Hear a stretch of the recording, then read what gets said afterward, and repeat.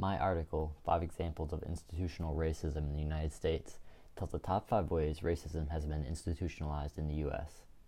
One of the top institutions racism is present in is the medicine industry. This industry has had a history of using African Americans for experimental medicine and avoiding experimenting with white people.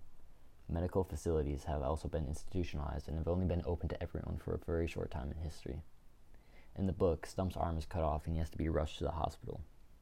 Big George carries him there, but when they get to the hospital, nurse tells him that he's not allowed inside because it was a white hospital.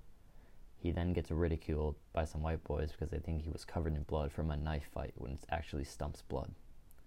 The theme of institutional racism was also present multiple times in the judicial system during the interactions with law enforcement within the novel. The many examples of which include when Artis was sent to jail for attacking the city workers when they tried to take the dog of his friend away. The book even goes on to discuss how Artis' sentence would have been much different if those who he had been accused of attacking had been white, saying on page 273 that Artis' sentence would have been 3 times as much. 30 years if those 2 men had been white. Another example of racism in the judicial system can be found when Big George and Iggy are suspected of killing Frank Bennett.